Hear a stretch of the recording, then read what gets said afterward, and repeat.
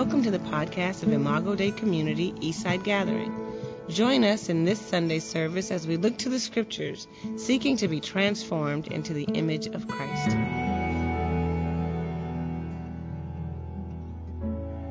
Well, good morning, Eastside. It's good to be with you today. How about some love for the worship team this morning? Yeah. Well, as we wrap up our Saving Justice series, I hope that it has been more than just nice or something that we thought, that's good, but actually something that's moving our heart. And today, if this is your first week, and we are going to be talking about incarceration. And if that stirs things up for you, we have pastoral care available for you at any point during the service if you feel a need for that. And so if you are on the prayer team, would you raise your hand so people know? If you look around, you can see who to go to. And feel free to take advantage of that. Imagine, if you would, a world where we were all identified by our worst mistake. A world where when you introduced yourself, you weren't Rick or Lisa or whoever, but you were that person with the worst mistake tied to your name that you've ever made. So it would sound something like, I am so-and-so the adulterer. I am so-and-so the thief, the gossip, the liar.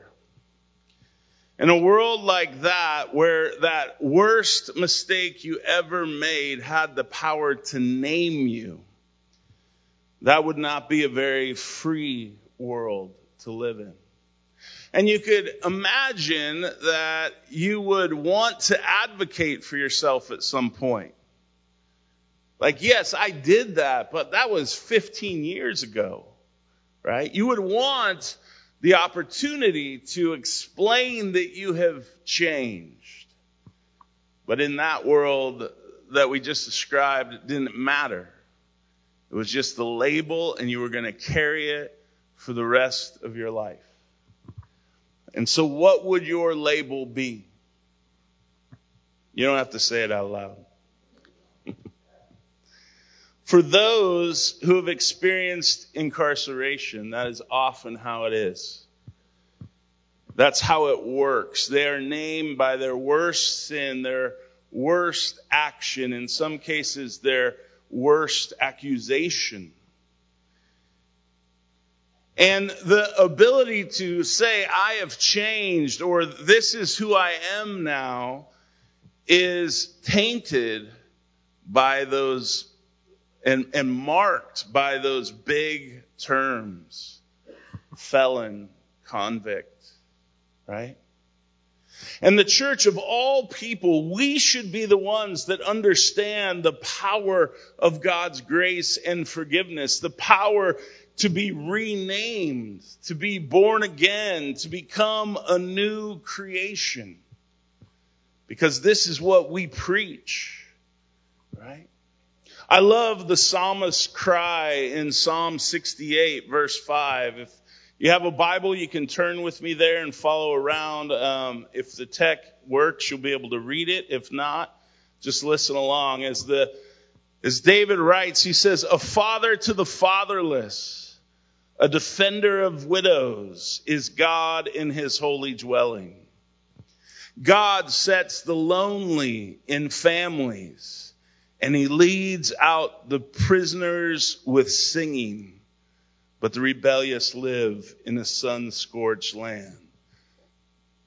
David's saying that the God that we believe in, the God that we cry out to, that is Father and Son and Spirit, is not just a distant deity or someone who is looking down with a scowl and keeping score, but he is a God that is a God of compassion, who becomes the father to the fatherless, who defends the widow who takes those who are lonely in a society that has no place for them and sets them in families, and takes those who are prisoners and leads them out with singing. It's not just leading them out, but with singing, that something has happened. They weren't singing on their way in, but they're singing on their way out. That's who our God is. In Luke chapter 4, there's this great picture of Jesus teaching in the synagogue early on. And he goes and he takes the scroll of Isaiah. They were like written in big scrolls. They didn't have chapters and verses on them. That was put in, those were put in by a drunk person in the 1800s. The scroll was just no verses or anything. And so he walks over and he opens the scroll, and he opens it to this prophecy that 700 plus years before, Isaiah had prophesied about the anointed one who would come, the Messiah. And he opens the scroll, and it says, "The Spirit of the Lord is on me, because he has anointed me to proclaim good news to the poor. He has sent me to proclaim freedom for the prisoners and recovery of sight for the blind, to set the oppressed free, and to proclaim the year of the Lord's favor." And after he reads this, he rolls up the scroll and he sets it down, and he tells everyone, "This is fulfilled in your hearing." And what he was saying is that he was the one Isaiah was talking about. And he was saying that this is my job description, that as you watch me serve and minister, as you watch my life, this is what you will see me doing. That I will be the one anointed by the Spirit. I will be proclaiming good news to the poor, those whom the world never has good news for. Those are the people I will preach good news to. He has sent me to proclaim freedom for the prisoners, people who are experiencing the greatest sort of unfreedom, being bound, being constricted. He says, I will proclaim freedom for those people. That I will recover the sight for the blind, that those who can't see will see, and I will set those who are oppressed free. He says, when you see me do what I do, this is what I will be doing. Now you would think that you would hear them just raise up in this great ovation that finally their king has come, like they're stoked. But instead they took him to a cliff and tried to throw him off it. And what you realize is the preaching of scandalous grace, radical grace, is not welcome in a world that is based on our own power and our own righteousness. We want to be able to hold ourselves up above one another so that we can somehow justify ourselves, right? But the God who is a God who meets us in our worst moments, who meets us in our own prisons, who meets us in our own unfreedom, who meets us in our own oppression and sets us free. You know, in Scripture, not only does Jesus speak this, but Scripture proves it. If we were to know the Bible characters by their worst moments, we wouldn't hear Moses, a friend of God. We'd hear Moses, the murderer. That's how Moses starts out. And it is running from the law after murdering someone that he meets God in the burning bush. We wouldn't hear the Apostle Paul, who wrote most of the New Testament. We would only know Saul, the guy who murders and mass murders Christians and followers of Jesus. If our worst moments named us, we wouldn't have most of the Bible. But because we have a God who meets us in those moments, who says, I am the father to the fatherless, I set the oppressed free, I lead the prisoners out, I am the one that you are counting on to save you, then we get to celebrate not only our own experience of the fact that if Jesus sets you free, you're free indeed, but we get to extend that to the world around us. See, when we think of our own righteousness, when we compare, like, am I better than this person? Am I better than that person? We are measuring in millimeters, right? And God measures by football fields, right? So the holiness of God is like 3 football fields long. And he looks down at us and we're going, I am so much better than that person. And he would have to get out a magnifying glass to look at the little tiny millimeters and be like, yeah, I guess you are real good. You're like, 2 millimeters better than that person. But then he spans out to where his holiness dwells. And he looks down and he's like, I can't even see your righteousness. But that's okay. Because I'm going to give you my sons. I'm going to give you my sons. And all of you get the football field. Right? Because that's what I see when I see you. And that's who our God is. But how dare us to turn after we've received the football field and start measuring in millimeters. Right? And the church, unfortunately and historically, is real good at the metric system. Right? And it's our invitation, our command, our call that if you're going to drink from that cup of grace, you better have another one for your brother and for your sister. Amen? Amen. So I want to introduce someone that you probably needs no introduction, but someone on our staff who has experienced God meeting her in that kind of moment. And we are so grateful for what God has done in her life. Will you welcome with me Chelsea Gerlach as she comes? Hello. Man, y'all gonna make me cry up here.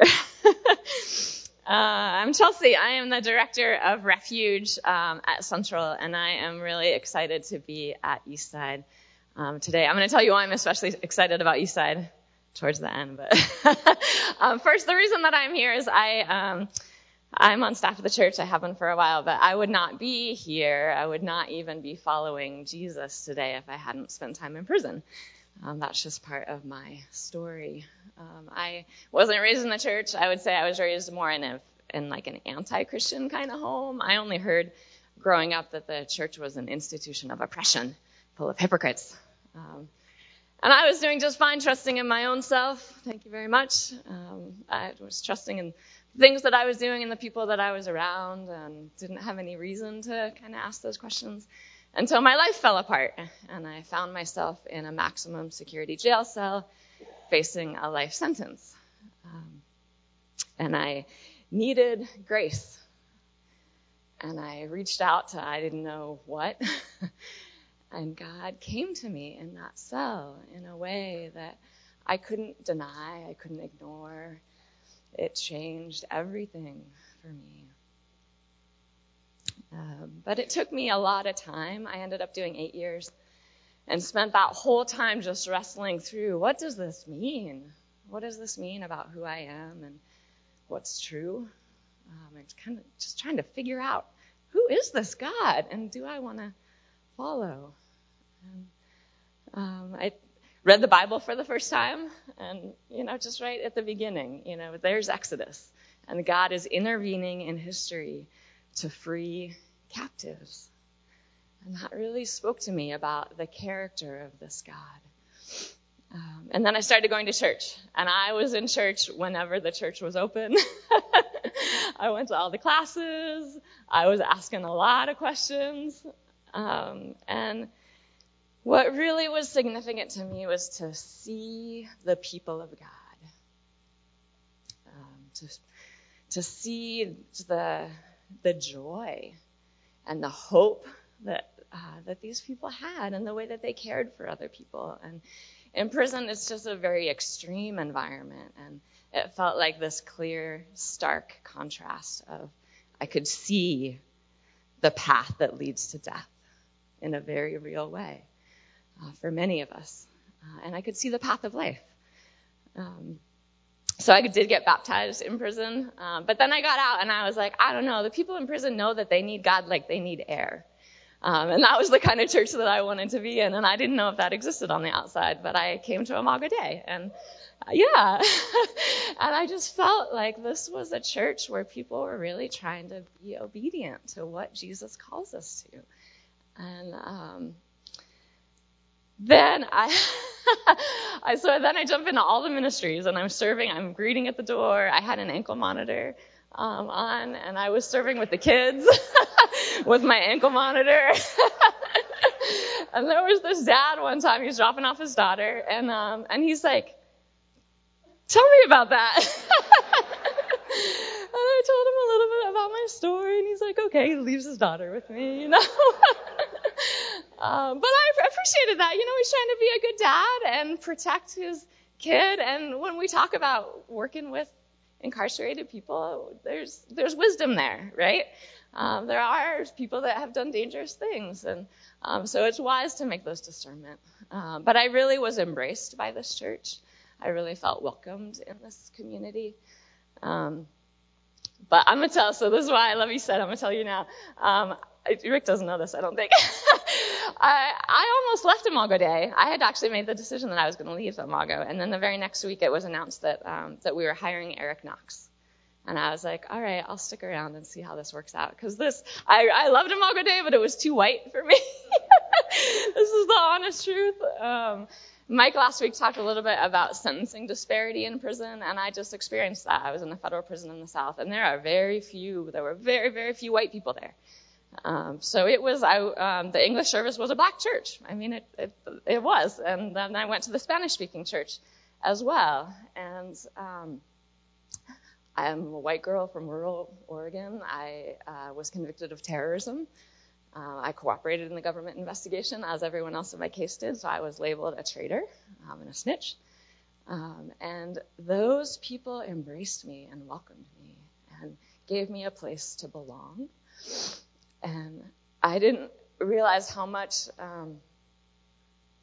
my ancestors left their country and came to America and made their own way. And then my parents left the East Coast and went out west and started a homestead. And I had these pioneer ideas of independence, I'm just supposed to make it on my own. And those communities taught me the truth of the gospel, that we are designed for relationship. We are designed to do this together, and they showed me grace. And so when we talk about wrapping around ex-cons, as I love that we're pressing into and doing that, and as we talk about diversity, as Eastside is really doing, this is not charity.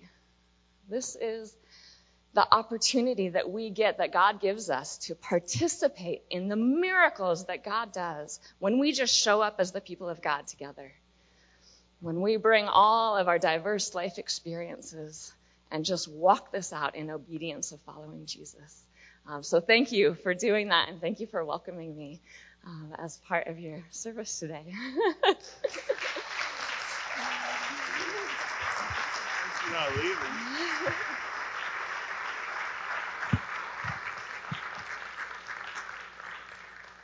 Amen. Aren't you glad that our God meets us in our hardest moments, right? Because we wouldn't have Chelsea and so many other people that actually become the blessing that fill out who we are supposed to be as the Imago Dei. Thank you for sharing. Thanks for sticking around, being patient with us. Amen. When one of the things that is so important that we understand is that the people of God are all equal before the cross. And I think it's easy for us to understand in moments, but to quickly kind of think we're progressing from there, and then we begin to other people, right? I love what Psalm 142 says in verse 6. It says, "Listen to my cry, for I am in desperate need. Rescue me from those who pursue me, for they are too strong for me. Set me free from my prison, that I may praise your name. Then the righteous will gather about me because of your goodness to me." And what he's saying is that there are moments where each one of us experiences that unfreedom in our life, our own prisons that we have to cry out from. Right? Set me free from my prison. And so we should be able to at least identify, if not with the experience, completely with the cry. Right? That we can identify with the cry. And we are to carry this redemptive hope for others, and that includes the prisoner. I think for some of us it includes everybody but a certain group of people. And we fill in whatever that group of people is based on our millimeter calculations. But I'm telling you, that kind of false gospel, the gospel of almost all grace, doesn't give us Moses, doesn't give us Paul, and it doesn't give us salvation. I love in chapter 9 of Acts, Saul has been on this rampage killing Christians. And it says when he came to Jerusalem, he's experienced Christ. He's knocked him off the horse. And he says he tried to join the disciples, but they were all afraid of him, not believing that he really was a disciple. And you can imagine, right? If you've heard the stories, you've watched Stephen die, you've went to the memorial services, and then you hear that the guy that led the killing of your friends is now a Christian, and he's sitting in the back row Sunday morning with his hands up. And you're like, yeah, right. Come on, you've never said that about anybody before? Let alone Saul. And I love verse 27. It says, But Barnabas took him and brought him to the apostles. And he told them how Saul on his journey had seen the Lord, and the Lord had spoken to him, and how in Damascus he had preached fearlessly in the name of Jesus. And so Saul stayed with them and moved about freely in Jerusalem, speaking boldly in the name of the Lord.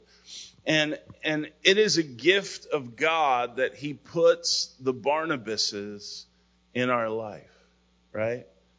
The person that even though no one else is going to believe that God is really doing this in your life, because we are tainted by our own versions of righteousness, our own limitations that we've put on the grace of God.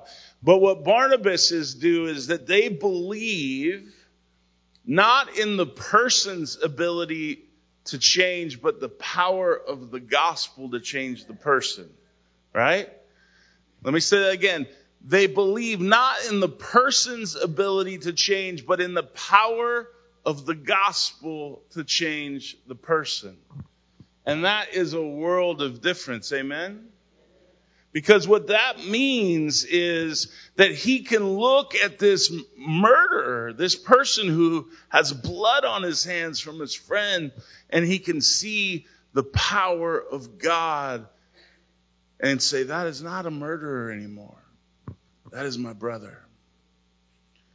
Right? That Saul has died and been buried with Christ, and Paul has been raised with Christ. And that's got to be true. If it's true for you, it's got to be true for him. The book of Acts says Barnabas was a good man full of faith. We see Barnabas in Acts chapter 4, and he hears of needs in the community, and he sells a part of his property so that he can meet those needs. We see him later get in an argument with Paul, the one he's defending, because Paul doesn't think that John Mark has what it takes. And it's as if Barnabas is like, Paul, put your little millimeter ruler away. This is John Mark. And they break off and they go two different ways. But I love one of Paul's letters towards the end of his life. He says, send me John Mark because I have use of him. Right? Like Paul got there. But the Barnabas and the Barnabases among us are those who never quit believing that Christ has the power to change the person. And I confess, there are people in my life that I have quit praying for at times.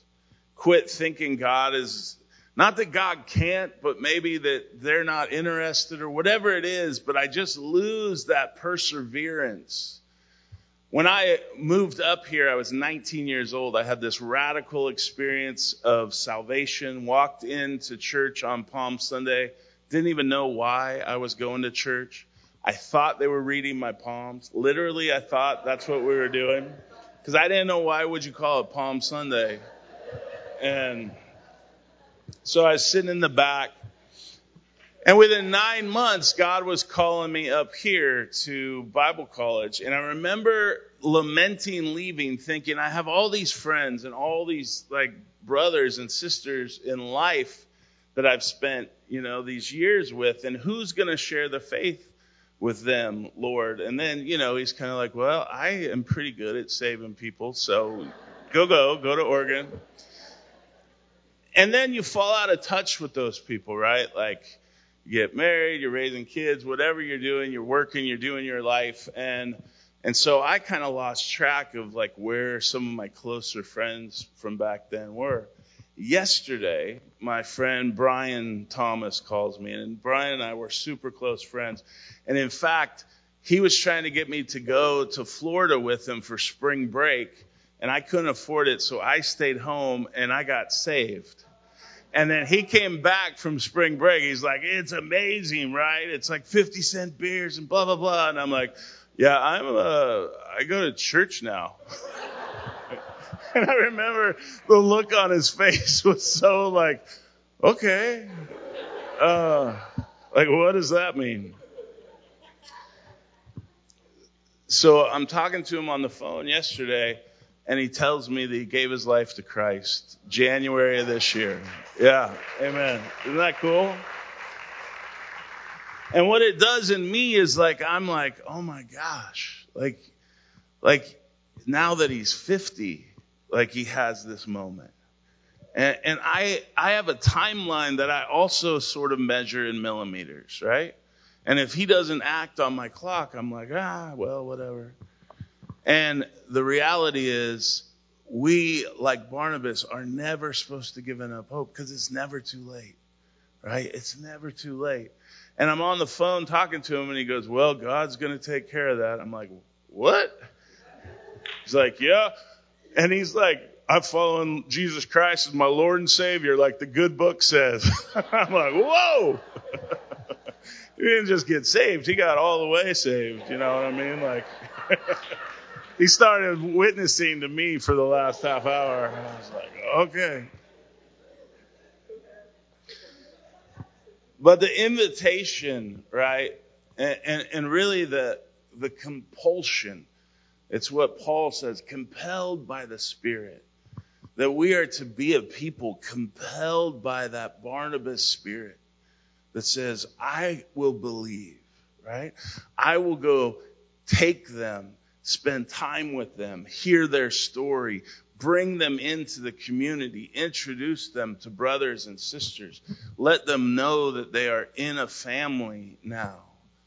Because quite honestly, there just aren't a lot of people, for whatever reason, I don't know if it's personality or what, like Chelsea, who's just going to show up and join every ministry, or like me, who's going to wander in and whatever, look for the palm reader, right? Like, Like, we need the Barnabases. And some of you, God has anointed and he's called and he's saying, this is you, right? And all those things that we've been talking about throughout Saving Justice, places you can be plugged in, those are opportunities for us as a community to begin to practice a gospel that we ourselves are preaching to us, to extend that courageously to other people.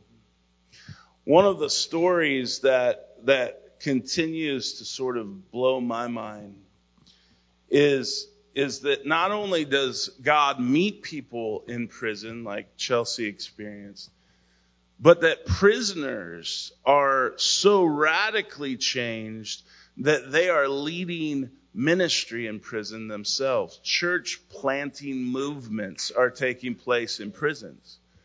So in Angola, which at one point was the largest and most violent prison, it has been radically transformed by the Gospels. The violent assault rate dropped from 1,350 to about 350 in just a couple years. And it's not because of necessarily the wardens or the programs, but it's because the prisoners are being transformed by the gospel. And so it's not like they do have chaplains and they have ministries, but these are prisoner-led ministries. They right now have 308 graduates from a seminary that runs in the prison.